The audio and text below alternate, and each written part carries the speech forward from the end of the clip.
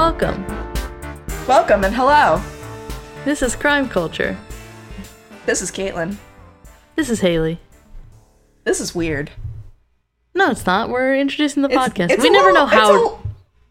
What? We never know how to introduce the podcast. It's very much you become hyper aware of what you're saying, and just it's not stage fright, but it's easier just to jump it's into the just conversation. To not do a podcast. That's true. That's also true. But oh my god, we're too deep in here. it now. So this week, we got one of the stories that I'm most interested in, because it is kind of the basis of one of my deepest, darkest fears, which is random home invasion. But mine is close. I have a similar deepest, darkest fear. Yes, I don't know if I brought it up when we were talking about the fears and phobias on episode 13. No, you have. I think, or maybe not on episode 13, but you've brought it up to me anyway. It's definitely come up before. Oh, it might have come up during the Spooky Stories to Tell on a podcast. That could also be it. Because most of mine were home invasion ones. Well, that, and so when Haley and I were first starting this podcast, as we've mentioned in the past, we banged out like 11 episodes. Like, I think it was 10 episodes and one mini-sode in the first like weekend before we released. Yeah. And just so we had stuff ready. That was shooting for the moon. We never did that again for good reason. But Haley would sleep in her bedroom and she would have me sleep in like her living room essentially.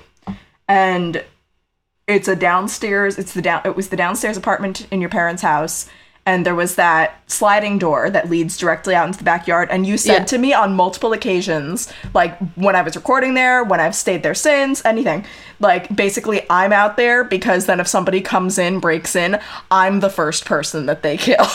And that gives you time. See, that room was weird, because, like, the room that you stayed in, like the living room and the bedroom were right next to each other. Like obviously wall in between. So you were on like the back side of the house. So it led right out to a patio. I was at the front side of the house, which was like the ground and like a really short window. Yep. And then it was like the window was pretty much ground level. So that was always like my big fear. Is that somebody breaks into that window because it is ground level. Despite the fact that the window is the size of a laptop screen. No, it's not that small. It was a little bit shorter than a regular size window, but like a body could fit through there. It's a basement window. Yeah, a dead body that's like limber and his like if it's like the consistency of Harry Potter's arm after Gilderoy Lockhart fucks it up. Next time you're here, I'm going to shove you through that window, and we're going to see how easily you fit. Mini-sode for the Patreon. Yes. Shoving Caitlin in a window. And then at the end of this episode, we're going to do some listener stories, because we have a lot of people that have connections to cases. Yes, and some are just fucking nuts. Yeah, some are really cool. And we just keep getting more. So, so if you have a connection to a case that we've talked about, send it to our email, crimeculturepod@gmail.com, and then we will read it on the show, because it is super cool. Honestly, you can also like DM us, because we've gotten depends on how long the story is. It does depend on how long the story is, but like we've gotten other listener stories that we've read have also been via DM. So like we're not saying that you only have to do this, but it would be appreciated if you did it via email. I'm saying you only have to do that. Because beggars apparently can be choosers, because here we are. So, I'm going to start the episode, and as you've already seen from the title, it's about the Keddie Cabin murders. Holla! Yeah. I really gotta stop with that. I don't know how many people know about this case. I think it's resurfaced because the case opened back up within the last, 5 years, I think it was. So it might be a little more popular now, but it's in your neck of the woods. My neck of the woods? Everything's in my neck of the woods.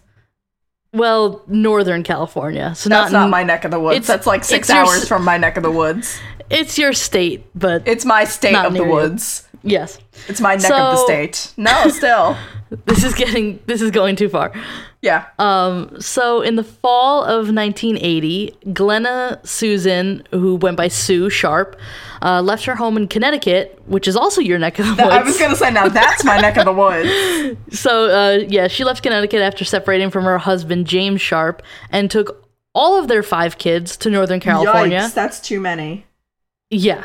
Taking your children on a cross-country trip is like the opposite of my bucket list. Yeah, it sounds like a goddamn nightmare. Yeah. Well, that's a true crime in and of itself. Yeah. She chose Northern California because that's where her brother Don was residing at the time. So I guess she just wanted to be closer to family. And it's very similar in terms of environment to, like, East Coast living. Like, they have more of a semblance of a season. Yeah. Oh, yeah, because it's Northern California. Yeah, and plus, like, if you've got 5 kids, she needs to be close to Napa. Yeah, I guess. Upon arriving in California, she began renting Cabin 28 at the Keddie Resort in the rural Sierra Nevada community of Keddie, California. Yeah. There she resided with all of her children, like I said, John, who was 15, Sheila, who was 14, Tina, who was 12, Rick, who was 10, and Greg, who was 5. So she's got all of the wonderful ages. Yeah, that's... Oh, God. That's a rough time, especially being a single mom. Yeah, like, all of that is just a gnaw from me. Yeah. I think it was a pretty close-knit community. That it wasn't super populated, so it was one of those that everyone kind of knew each other, and all parents kind of looked out for each other's kids, so it was a good move for them. Okay. But on April 11th, around 1981, April 11th, 1981, around 1:30 p.m., Sue and Sheila drove from Keddie to pick up John and his friend Dana Wingate from Gassner Park in Quincy, California. And they came back to Keddie, which was about 5 miles away. 2 hours later, around 3:30 p.m., John and Dana hitchhiked back to Quincy, where they had plans to visit friends. It was around this time that the two were seen in the city's downtown area, and a local woman, Donna Williams, claimed to have picked them up at the front of the tire store and given them a ride down the road to another friend's house. The two were later seen attending a party in the Oakland camp in Quincy. That same evening, Sheila had plans to stay the night with the Seabolt family, who lived in a cabin right next door to theirs, about 15 feet away.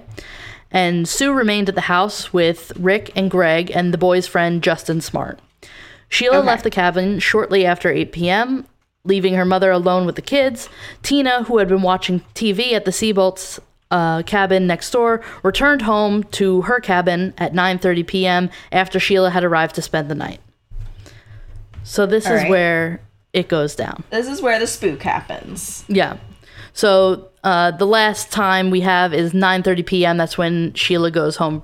That's when the Tina, last that's when Tina goes home for the world. Night. Mm-hmm. So then the next timestamp is 7 a.m. on the morning of April 12th. Sheila returned home to discover the dead bodies of Sue, John, and Dana in the cabin's living room. And Sheila's the 10-year-old, right? No, she is let's see how old she is, 14. 14, still, that sucks. That's young. Yeah. So she sees the living room and immediately runs back to the Seabolt's cabin, and another neighbor went to the lodge to call the police. Meanwhile, James Seabolt went to get Rick and Greg and Justin out of the house through the bedroom window. He later admitted to having briefly entered the cabin through the back door to see if anyone were still alive, and this potentially contaminated evidence in the process. God damn it. I know that sucks, but, like, there are 3 children in that house, and you have to get them out. Yeah, and also, I know. Like, where is the line drawn? Yeah, and yeah, it's not your responsibility to go see if anyone's still alive. You've already called the police. You've kind of done your part, but I can understand. Human. I can understand the want to try to do something more. But yeah, yes, especially because, like you said, this is a close knit community. Like, they know each other. Yeah, it's not like they literally live 15 feet from each other. It's not like when you see, like, a body on the side of the road and you go, maybe I should, like, call the cops on that, and you don't, like, bother to check. It's not this is people they actually know. Yes, it's not like the body looks exactly like your neighbor. Yeah.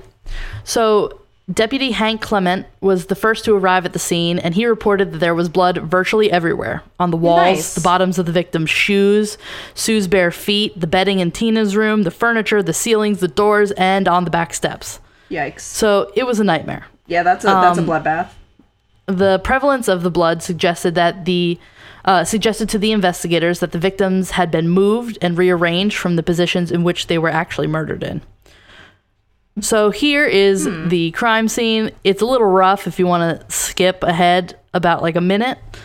So 15-year-old John was the closest to the front door. He was found face up with his bloodied hands bound with medical tape. His throat had been slit. His friend Dana was on the floor beside him on his stomach. His head was laying partially on a pillow, and it was badly damaged as though it was bashed with a blunt object. He had been manually strangled. His ankles were tied with electrical wire, which was also wound around John's ankles so that the two were connected, which is pretty weird.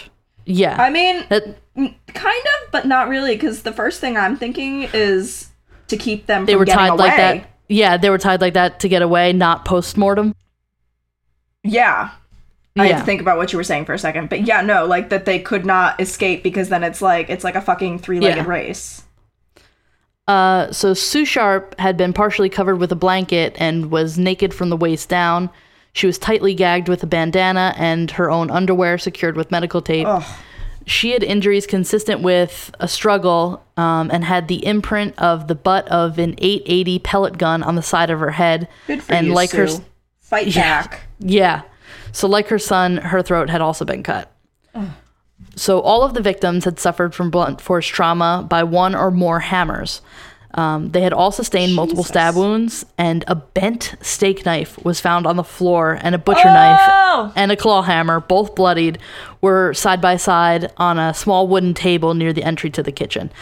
I find that as a weird, a weird note as well, that they left the seemingly murder weapons at the scene.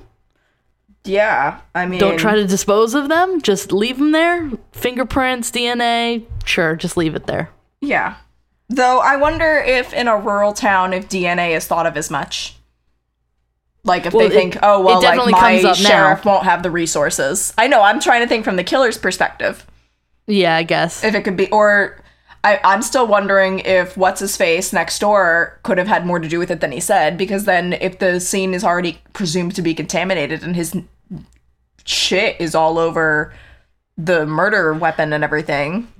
The focus isn't really on him, it's more on a different neighbor, but we'll get to that in a second. I don't know. It's always the husband. Just because it's not her husband doesn't mean it's not a husband, and he sounds like a husband. Well, you'll see. It sounds like it's going to be a husband. It's always a husband. So, meanwhile, it would take police hours to realize that there was a fourth victim, Tina, that was missing. Because remember, she had gone back to her cabin. Yeah. And she's the 12-year-old. Yes, okay. So when it was eventually discovered that Tina Sharp was missing, the FBI arrived on the scene, and the sheriff at the time of the murders, Doug Thomas, and his deputy, Lieutenant Don Stoy, were not initially able to figure out an apparent motive, which made the murders appear seemingly random, which is horrifying. Yeah, that sucks. That just some random person can go eeny, meeny, miny, mo, pick a cabin, and then just go in and pick a cabin start and swinging. Just go. I guess. Leave your DNA. No one will know. Eeny, meeny, miny, mo. Anyway. That's a horrible, like, Lizzie Borden-esque rhyme that I hate. I'm gonna write a book. I hate it. Like a children's book. Yeah. Ew, I hate that. For the true crime kid in your life, coming this Easter. Put it in your kid's Easter basket. All right, God bless. Or whatever, bless. Ganesh bless. Stoy recalled to the Sacramento Bee in 1987, quote, "The strangest thing is that there is no apparent motive. Any case without an apparent motive is the toughest to solve," end quote. The home did not indicate forced entry, though the detectives did recover an unidentified fingerprint from a handrail on the back stairs. The cabin's telephone had been left off the hook, and all of the lights had been shut off, and the drapes were all closed. So someone didn't want to draw attention to this scene. Yeah. So possibly the most confusing detail is that the three youngest boys, Sue Sharp's 2 sons and their friend, had not been touched and were allegedly unaware of the events, even though a woman and her boyfriend in the cabin next door woke up around 1:30 a.m. to what they described as muffled screams, and they were unable to figure out where they were coming from, so they went back to sleep. Oh, those kids got Benadrylled. I guess maybe Benadrylled. Or lying. But if you're a 5 how little are you, like 7-year-old or whatever? This isn't some Burke Ramsey shit. Usually when that kid is that little, that you can tell they're lying.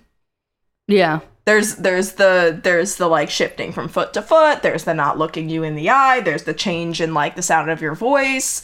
There's just like the outlandish like, oh, I did not see it because I was busy riding a unicorn. Like it's very, kids are terrible liars unless they're a sociopath that killed their little sister on Christmas Eve. I guess.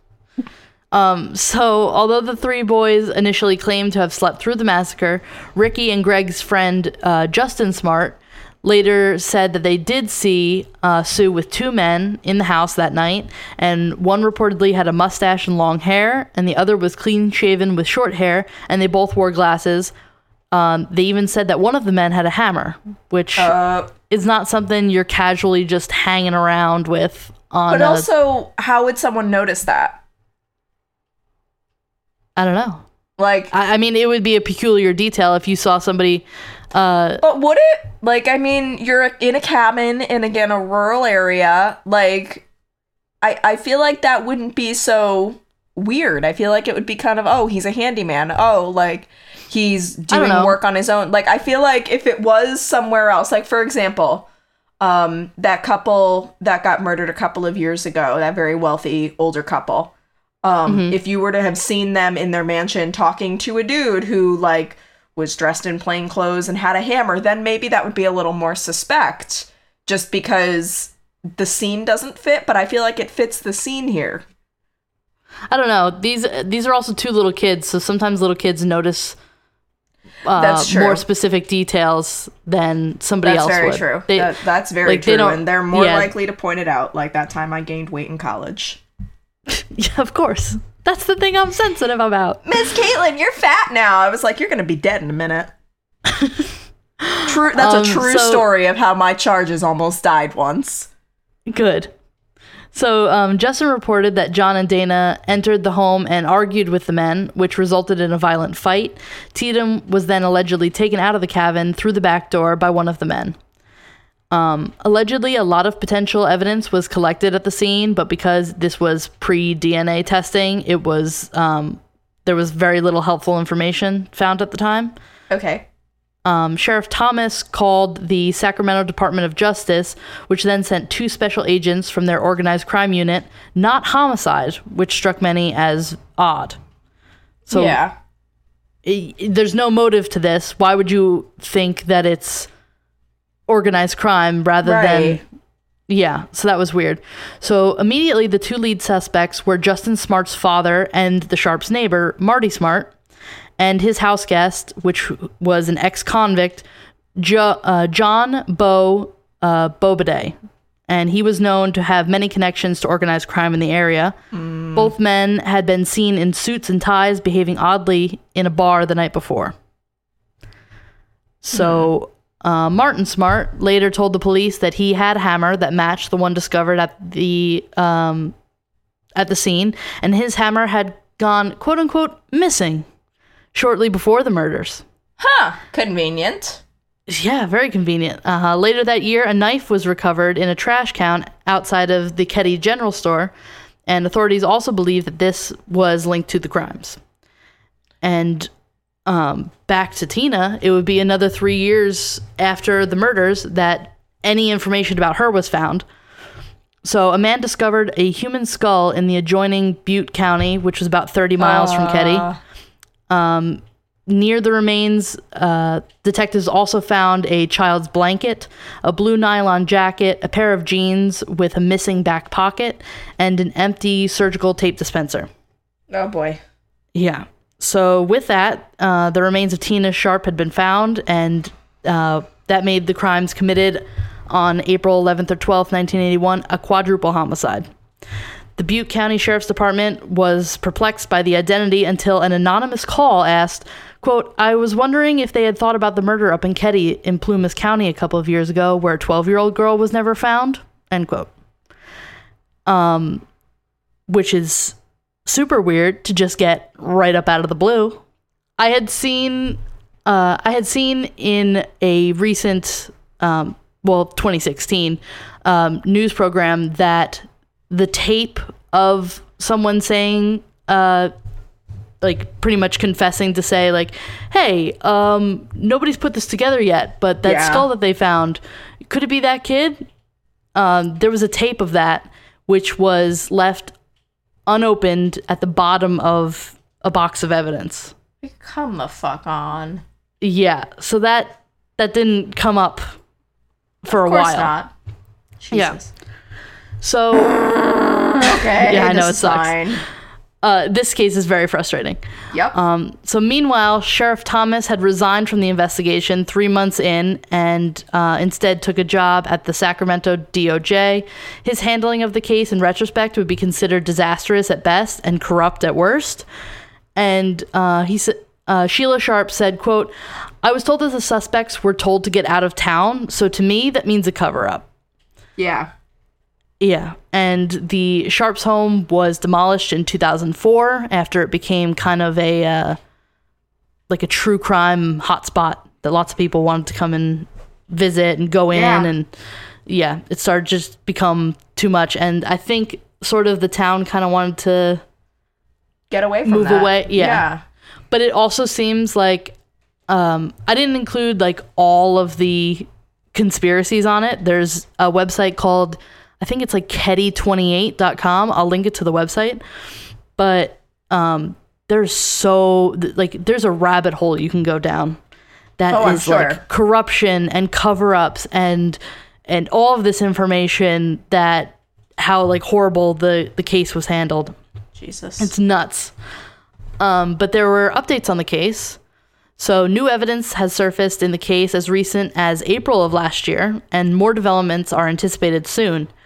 According to Plumas County Sheriff's Special Investigator Mike Gamberg, a strip of white medical tape that was used to bind the victim's hands and ankles and to cover the mouth of one of the victims was found on the floor near the body of Sue Sharp and is said to contain identifiable DNA. And the DNA matches that of a known living suspect, according to Gamberg. He's had the DNA for several years, but it wasn't until recently that he obtained the needed samples and found the match. So other small pieces of evidence were found, including a hammer that was recovered in a nearby pond in 2016, as well as a hammer and knives found in the home. A hunting knife was also found in a pile of debris in Ketty, and a recorded message sent from the Butte County's dispatch to the sheriff's office was also in evidence, and that's that call that I had mentioned earlier. Yeah.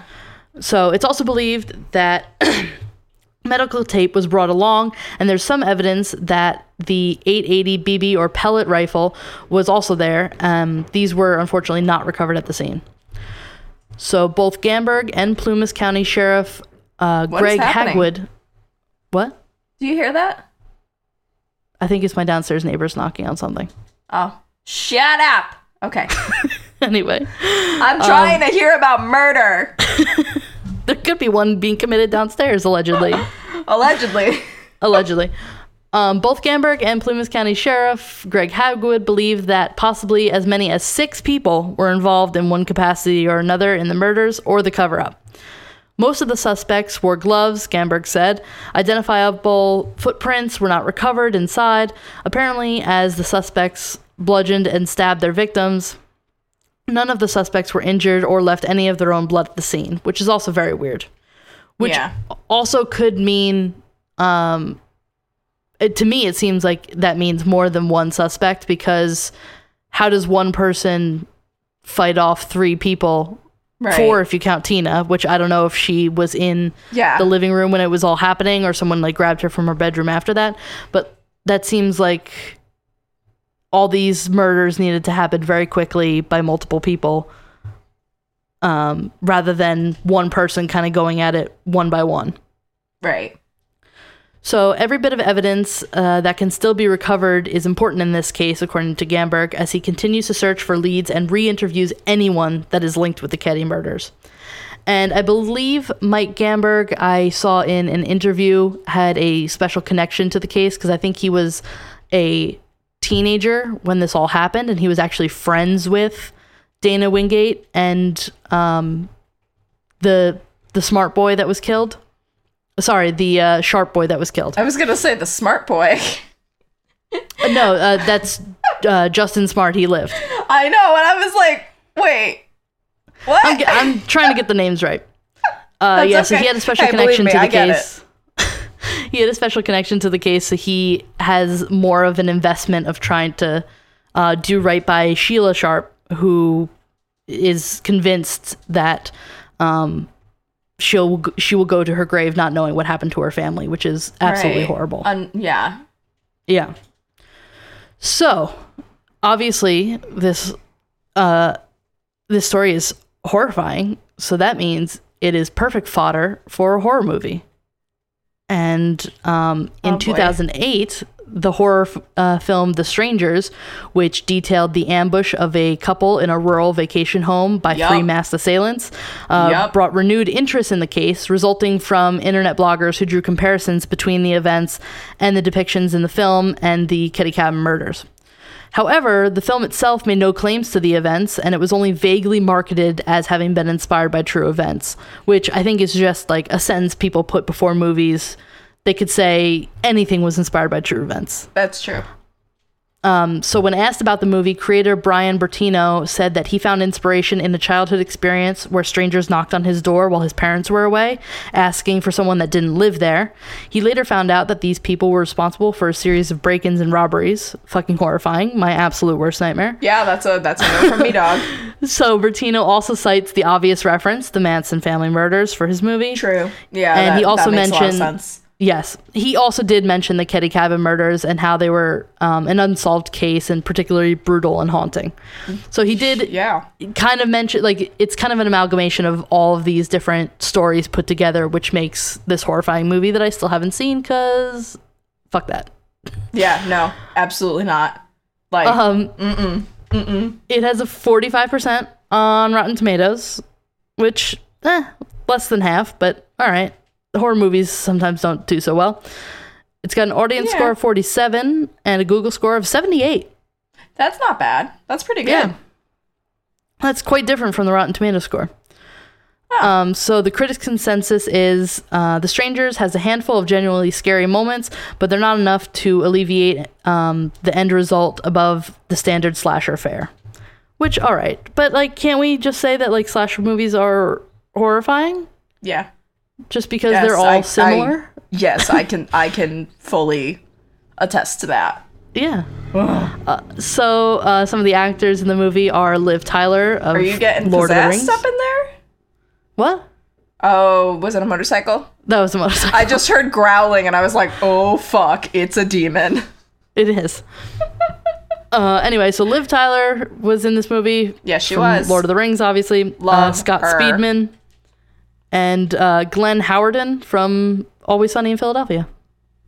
Which is weird. I need to see that for show. him to be in a horror movie. I don't know. I need to see that show. I kind of like it when comedians are in, or comic actors are in horror movies. I love it. And I like it when the opposite happens, when, like, traditionally dramatic, like, fucked up actors do comedy. Like, John Hamm, to me, is a really good example of that. Like, he was a shit dude in Mad Men. Like, he was his own way of horrifying in that way. But he was perfect in Bridesmaids. But, yeah, oh my God, in Bridesmaids. Like, he's been on SNL and he's really funny, too. I know, he's amazing on SNL. Speaking of comic actors in scary shit, horror or drama. Are we going to talk about the new Twilight Zone? Yes. I don't have CBS All Access. I kind of like. You don't need it. You don't need it. So PSA, I know you can see that one episode online. Yes. You can watch it on YouTube. I kind of shed a silent tear that it wasn't the Netflix. Adam Scott episode. No, I want to see the Adam Scott episode. That's what I'm saying. I'm upset that it wasn't the Adam Scott episode that was the free one. I know. No hate towards Kumail Nanjiani. I love him, and I definitely fucked up his name. But Kumail Nanjiani, that's it. All right. Tracy Morgan was really good, but overall, the episode was a little bit of a letdown for me anyway. Was it? Yeah. I don't know what I think I was expecting something with a little bit more shock value, kind of like what what's his face Charlie Booker did with Black Mirror, where like the first episode is shocking and it keeps you invested, wanting to see what other fucked up shit comes next. Yeah. But like I felt I don't know. I felt the first episode was predictable, but that could just be my fucked up brain. If I hadn't had people telling me, like, you got to keep watching Black Mirror, after the first episode, I might not have watched anymore. I mean, that's fair. I watched the first season for a review writing class. So yeah, we talked about that in our Black Mirror review. Yeah. So that was a large incentive for me to continue watching. However, I had my professor hi Jonathan Yukich. I had him continuously being like, hey, this is like the worst one in terms of like fucked upness besides like White Bear, which was remarkably not as fucked up in my opinion. And if you're curious about what our other opinions are on that, we have a multi-part episode on Black Mirror. 3 parts. Yes.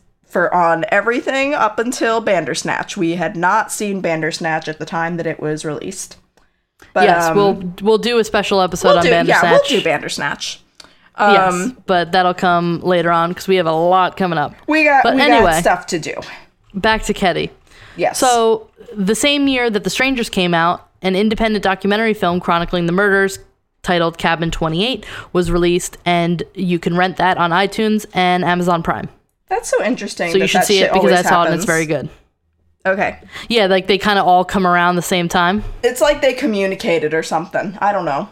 Yeah, like with all this Bundy stuff happening all at once. Yeah, with all the Bundy stuff happening all at once, with the Manson stuff happening all at once. Well, the Manson one makes sense because it's the anniversary. Shit kind of happening all at once. The Manson stuff. Yeah, that's fair. That's fair. Yeah, so that's an anniversary, so that kind of makes sense. But I don't remember if this was an anniversary of... Oh, no, the Bundy documentary was released on an anniversary or something. Of his conviction or his birth or something like that. It was one of those. I don't remember. I genuinely, I don't remember. Anyway, so the murders were also examined in the 2016 People Magazine Investigates documentary series that aired on Investigation Discovery Channel. And it was also a featured case on BuzzFeed Unsolved True Crime. Oh. Yeah. I've been sleeping on BuzzFeed Unsolved. Everyone kind of is. It's a good series. I need to get on that because I keep hearing amazing things about it, and I don't know why. It's really I'm good. Just sitting there like fucking around watching Sophia Nygaard instead, and I really need to be like... Well, all the episodes of BuzzFeed Unsolved are on YouTube, but I think they're also on Hulu. It's either Hulu or Amazon, because I know Tasty, their Worth It series is on Amazon. I think it also might be on Hulu. I think Hulu and Amazon get similar things at the same time. Yeah, probably. Yeah. Anyway, that's the end. And like I said, this is like a base level investigation on this case. If you want to look like real deep down the rabbit hole, I think it's Ketty28.com. Like I said, I'll link it on our website so you can go and see all the information there. Yeah. But yeah, it's a horrifying case. A little bit. Like, I mean, I don't understand why. I don't understand why. Like, that's pretty much, that's to put it concisely. Yeah, that's one of the things with unsolved cases. It's like there's no closure, so it kind of just leaves you like a little like prickly. And the older the case gets, like, well, I shouldn't even say that because people felt that way about Golden State Killer, and look at what happened. Yeah, I'm not saying solely due to our hero Michelle McNamara. However, I would say that she contributed. It's Michelle McNamara, it's Paul Holes, it's just everyone that Paul talks Holes about the case and keeping it alive. Did you hear about that? All right. I did. Wasn't sure if you heard about that because I saw that and I was like, oh my God. Like our Lord and Savior. Like if they don't get merch though that says hot for holes, like I'm gonna Like, I'm just gonna. I'm pretty sure he plays into it a little bit. He does play into it a little bit. Like, if you look at his social media presence, yeah, he's got a great sense of humor about it, which I think is, especially in the field that he is in and the shit that he is seeing, you have to have a good sense of humor. Yeah, that's it. Like, I mean, we haven't even seen this shit, and we see it as, like, you gotta have a good sense of humor because we're talking about this today. Yeah. But yeah. No. Do you want to read our first listener story? I was going to say, let's segue into the listener stories. Yeah. So first we have a little, like, Christmas in April situation. A throwback to our Joe Sun episode from our listener, Matt. Hello, Matt. Out of all of the episodes we've covered, I never would have thought this would have been one of the... This was going to be the one, yeah. Right? Well, and also just, like... so I'll get into it, but I think it's very coincidental, the whole thing, as Matt explains. But so as I said, this is Matt. This is his story. Dun dun. Hi, Matt. Hi, Matt. And so he said, when I was in my early 20s, I'm guessing around 1992 or 93, I was dead then. You were just born. Yep, I was new. I was dead. I was working at Burlington Coat Factory in Huntington Beach, California, which I can say this now because it's coming out. I am surprising Michael and was surprising Michael and taking him to Huntington Beach tomorrow to ride scooters. Quick segue. Sorry, Matt, not to like jump on top of your thing. And fun fact, and this is why I'm telling you because this is crime related. Okay. Huntington Beach has made it illegal. Like you know those scooters, you get the app and you can ride on them and shit. Yes. I was gonna say you saw them when you visited me, but for those who don't know, there's a bunch. There's Lime, there's Bird, Uber has their own. I believe Lyft has their own as well. Yeah, they're just like they're everywhere. Electric scooters. They're a parasite. But Huntington Beach actually just made it illegal to ride them, and they've been removed from the city. Oh, damn. Because they feel that there isn't enough regulation and that people are not following the rules of, like, don't go on sidewalks, like, go in the right direction on bike lanes and shit like that. Wear a helmet. 100% agree with all that. Some cities have made it so that you have to wear a helmet. It's illegal to not wear a helmet. Shit. And I guess Huntington Beach initially did that and people weren't listening. But yeah, they, like, just back in, like, October, they made it illegal for and all of them were just like removed. And I think Newport Beach in California, more than a couple, but like a little bit, I believe, south of Huntington Beach, they're doing the same thing. They're working on eradicating them as well. Well, shit. Yeah. So fun true crime fact. But yes, so he said Huntington Beach and I was like, ooh, that's where we could go. And then I was like, shit, no, we can't. Ooh, ADHD. So yeah, Michael, guess what? Surprise, not really.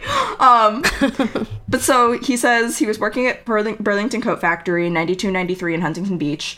And he says Joe's son came in to get fitted for a shirt for an upcoming audition that he was going on. The guy definitely left an impression on me for multiple reasons. First, the man is absolutely huge. Not tall by any means, but huge. As a matter of fact, he was only like 5'5", but his neck and arms and chest were enormous. Even though he was short, we had to go to the big and tall section. Yeah, there's some people that are like, they're not tall, they're not fat, they're just... They take up room. Yes, they're just a big... They have a presence. Yeah. Yeah. This would definitely be somebody I would remember.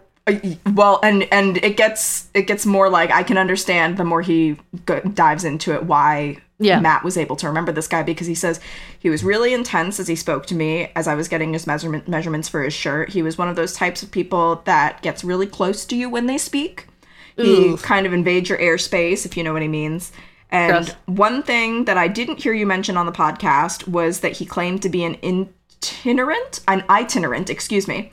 He claimed to be an itinerant Christian minister, which I did not know. In my research, it said nothing about that. I was like surprised, to say the least. Yeah. When he mentioned that, and Matt, I guess I should also mention. Well, no, I'll save it because, like, spoiler alert. But so basically, an itinerant minister, and this was just like, I did like a quick Wikipedia page because, like you said, like, I don't really know what it is either. So I was like, let's find a definition. And it's basically like an evangelist. So, like, he wasn't a Joel Osteen type, but he was like a couple steps down from that. He was just, he preached God's message and was all like, he's risen. And I can't really think of like, because I don't watch a lot of evangelists. I don't want to speak for them and have it be wrong. But he's very like, he wants to speak positively of God's message. Yeah. So he was a itinerant Christian minister. And he said, Matt says, this guy spent about half an hour talking to me about how bloody and violent a movie this was that he was auditioning for, and how at any given time you can be murdered out there on the streets in real life. This dude was intense and aggressive when he spoke. He dominated our conversation, and I wasn't about to interrupt him. He explained to me how important it was for me to have a relationship with Jesus Christ because this world was so evil. I remember a couple of years later watching the Ultimate Fight Championship and seeing him escorting Kimo Leopoldo? I don't know. We're like 60 episodes in, guys, give or take. That's like, all right. If you we expect already know me we can't to, pronounce anything. Yeah. So he was escorting Kimo to the ring as his manager. I said to myself, oh crap, that's the weird dude that told me to believe in Jesus. It wasn't until also same. Yeah. So it wasn't until a couple of years ago that Matt heard what Joe's son had been accused of, and it wasn't until he heard our podcast, he says, and realized that this brutal gang rape happened literally a year or two before Matt met Joe's son. That's so fucking creepy. Yikes! Yeah. Matt, you have been awarded one yike. So Matt says now, it makes me wonder how many times we go about our normal day-to-day activities not really knowing the darkness that is literally just feet away from us and us being none the wiser. The ironic thing about this whole encounter is that at the time, I was not at all religious, even though I had a general belief that there was a God. His words actually resonated with me, even though at the time he kind of scared the crap out of me. Now, a couple of decades later, I am a Christian pastor. Whoa. So, like, yeah, like full circle. Like, isn't that amazing? And that's nuts. So Matt says that Joe's son was one of the many people that shared Jesus with me when I was a young man. It makes me kind of sick inside because if my math is correct, he committed this horrible sexual assault before I met him. ... Yeah. Right before. Yeah. So as a pastor, I have some words for Joe's son, which I am more than happy to share on Matt's behalf. Yes. Because like I feel that if you are truly a holy person, a godly person, as Matt, I've interacted with him a bit online, then you should share those types of messages. Mm-hmm. Joe's son, however, is another story. Yeah. So his messages, since Joe's son spoke into my life, I will return the favor and speak into his, since he might actually hear this in prison someday. I hope to fuck not. Yeah, right? Joe, if you're going to claim to be a Christian and if you're going to hurt and kill people, then you are doing it wrong. The golden rule is do unto others as you would have them do unto you. In other words, stop hurting people made in the image of God. You sought to destroy the life of a girl that God loves, and you took the life of your cellmate in an act of brutal murder, although I don't honestly mourn too much about a pedophile being killed in prison. His life, nonetheless, was not yours to take. You are leaving a trail of destruction in your wake. These are not the marks of a man that walks with Jesus or he has ever met him. You can, of course, seek forgiveness even now from God, but you need to pay for what you have done here on earth. While I do appreciate the words you shared with me 20-something years ago, I hope you never get out of prison. I do hope you can find the opportunity to redeem the time that you have left. Try to be of some service in there and do not hurt anyone else. And then he thanks us. Matt, we thank you. Like, first of all, also, what a I way would go with to words. any TED Talk that Matt is hosting. I was about to say, like, Matt, like, low-key, like, I don't know where you are, but, like, if I'll go. I haven't been to church in I don't know how many years. I would love to hear you speak.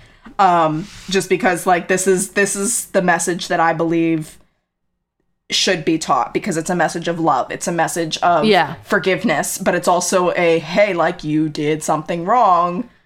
Yeah. Do something about that. Like, So, Matt, thank you so much. We really appreciate you. You truly have a way with words. Like, if I was 17 again in high school and this was a book, I'd be highlighting the shit out of a lot of these lines and writing in the margins. He's an awesome dude. And also, like, whoa, that's crazy. Just that he had such a close encounter at such a time, like... Yeah, yikes. And it changed him to become, like, his career path. This interaction with him, literally, it changed his life. And thankfully for the better. And also, hopefully, Joseon's not going to sit there and take like, credit and be like, oh, yes, I changed somebody's life. Because you changed a lot of lives, not in a great way. He just said something. Matt's the one that took it in a positive way. Exactly. You can choose the messages that are brought to you in whatever way, depending on what you believe in, or if you believe in nothing. But the messages that are brought to you, you can choose how you want to go with those and how you want to take them. And you can choose to let them be. You can choose to let them turn you into a person who does good and says good. And I think that that's what Matt did here. And just, wow. Like, just an awesome guy. And thank you for listening, Matt. And, wow. Also, I don't know if you prefer to go by Matthew, but we've been calling you Matt. He was saying in the beginning of the email, I just skipped that part, like, that I could use his first name. But, like, he's kind of called himself... Oh, well, I guess I read too far into that. But his Gmail account was Matt and his last name. So I took that as Matt. All right, fine. I guess he never explicitly says, he's just like, don't use my last name. And I was like, oh, yeah, absolutely not. Absolutely not. Just for future reference, we're never going to use anybody's last name. Yes. Don't worry. Do not worry. Because, like, we don't want that. You don't want that. No one wants that. I mean, you already have our last names. But that's about it. Yeah. Anyway, so the next is from our friend Luis. Yes, about our last, was it the last episode? Yes, our last episode, Doran Vargas. Yes. And also, quick aside, Luis said that I did a great job pronunciating, so fuck all y'all. I was like, I'm gonna take this and run with it.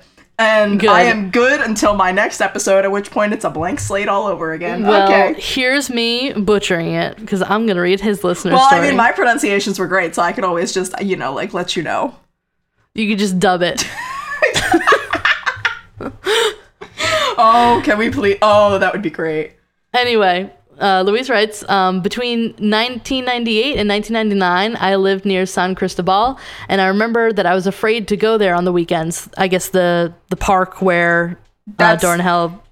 Yeah, that's not, it's not the park, it's like the city where Doran Hell Vargas committed his, like, the majority of his crimes. Yes. So he says, my dad was in the army, so we traveled a lot. San Cristobal is a border city in a border state, close to Colombia. So it was pretty common that sometimes people disappear because of drug cartels in the border and paramilitary armies, which is horrifying. Yeah, that's a little... Yeah, that's terrifying. So he says, I think that's the reason why it took so long before someone got this dude. And Venezuela doesn't really have a history with serial killers also. So it's one of those, like, that's why Ted Bundy could operate as long as he did, because serial killer was not a phrase when he was killing people, and people didn't really know what to do with something like this. Yeah. So he says, it's pretty common to see some murders, and the justice system realized that it was during a psychotic state. I have to work with some of these patients during my internship in psychiatry back in college when I was getting my nursing degree. You go, Luis, get that degree. Yes, you already have it. You've had it for a while now, but you got it. You go, boo. So he says, when the courts realize that this person is... has like a psychotic disorder or something, they kind of leave the person in a psychiatric hospital in really bad conditions, and sometimes they don't even proceed with the case, which is horrifying. I mean, like somebody that had a psychotic break, or has a psychiatric problem needs to be treated medically for that. 100%. But also it needs to be, like, you can't let somebody like this guy slip through the cracks and say, like, okay, you've been treated. Yeah, you've been treated for 2 years. You go back into the world. No follow-ups. He travel does not wherever pose you want. A threat to society. Yeah, that's terrifying. But anyway, yeah, so that's our other listener story from Louise, our friend. Louise, thank you so much for your recommendation. Thank you so much for just... just being a listener, for all of that. Thank you so much for just validating my I think we all know it was probably shitty and you were being really nice pronunciation. Luis was like, he said something like, in one of his messages to us about the case, he said something like, about his English versus like my Spanish. And I was like, and he had sent us a voice message, and I was literally like, you can be quiet now because your English is better than my English. Yeah, I was like, your English is better than my English, and my Spanish is definitely is not nearly up to par with your Spanish. So like, yeah, don't like, I understand you're being nice. Don't. That's right. Well, if you're gonna take anything from this section, you should realize that we do talk to anybody that messages us. Yes, and we'll shout out your stories on the podcast. Yeah. Yeah. So you should all do that because we like talking to people. So we do. We're very social creatures. You can do that through all of our social media because we check up on all of it. We do. We're like all over. Like you think we're not, but we are. Oh, we're like, all over. Even if you think we're not there, we're creeping. Especially because we got that 2 time zone thing going on now, so that gives us all the more ground to cover. Most of my job is done on a computer, and there's some downtime, so I have time to all do of the my little job checkups is done on a computer, and there's still downtime. So you can talk to us on any of our social media. Yeah. First and foremost, our website, crimeculturepodcast.tumblr.com, where you can see all of the information from this episode. crimeculturepod@gmail.com. You can send us a message, that's correction how Matt section. Emailed us. That's how other people have emailed us. Yes. That's our correction section. If you need to correct something or you want to add something to the case, if you like Matt and Luis, if you have a connection to something. Yeah, let us know, because that's the most fascinating part, because I think that's what makes these, like obviously these cases are real, but that's what really like drives them home, because at the end of the day, these are cases, these are people who have affected others in some way or shape or form. Thankfully, in some cases, God forbid, like, it's not all negative. In Matt's case, I'd say that Joe's son's a shitty dude, but he affected him positively. Yes. And in Luis's case, he's affected us positively. Yes. And we're trying to pick different cases from different parts of the country and different parts of the world, because I know, like, when I hear something about Jersey, I get that little spark of Jersey pride. When I hear something about Connecticut, I wince internally, and I try to go back to forgetting that I was ever quickly. There. Yes. And I skip that episode now. But yeah. So let us know. Yeah. Feel free. And reach out. On the website, you can find all the links to our Instagram, Facebook, Twitter, and our Patreon. I was about to slide in there with that Patreon, be like, also boo. Patreon. Yeah. If you want to throw a couple bucks to support us. Money, please. I've never done anything wrong ever in my life. Nope, never, not once. And I believe that. Yeah. Anyway, so we will be back next week. Yes, we will. With another very good episode. I don't know why I thought we had a vacation. I was like, we don't have a vacation. What is this? No, we never have a vacation. There's no vacation. Except for that one time we fucked up on Thanksgiving, but that wasn't even a vacation. That was a fuck up, and that was on me. No, we had a mini episode in the bank, so we saved ourselves there. Yep. Anyway, shop talk off the mic. No, they love it, right? I don't hear them protesting. Yeah. Okay. See you next week. Bye. Bye.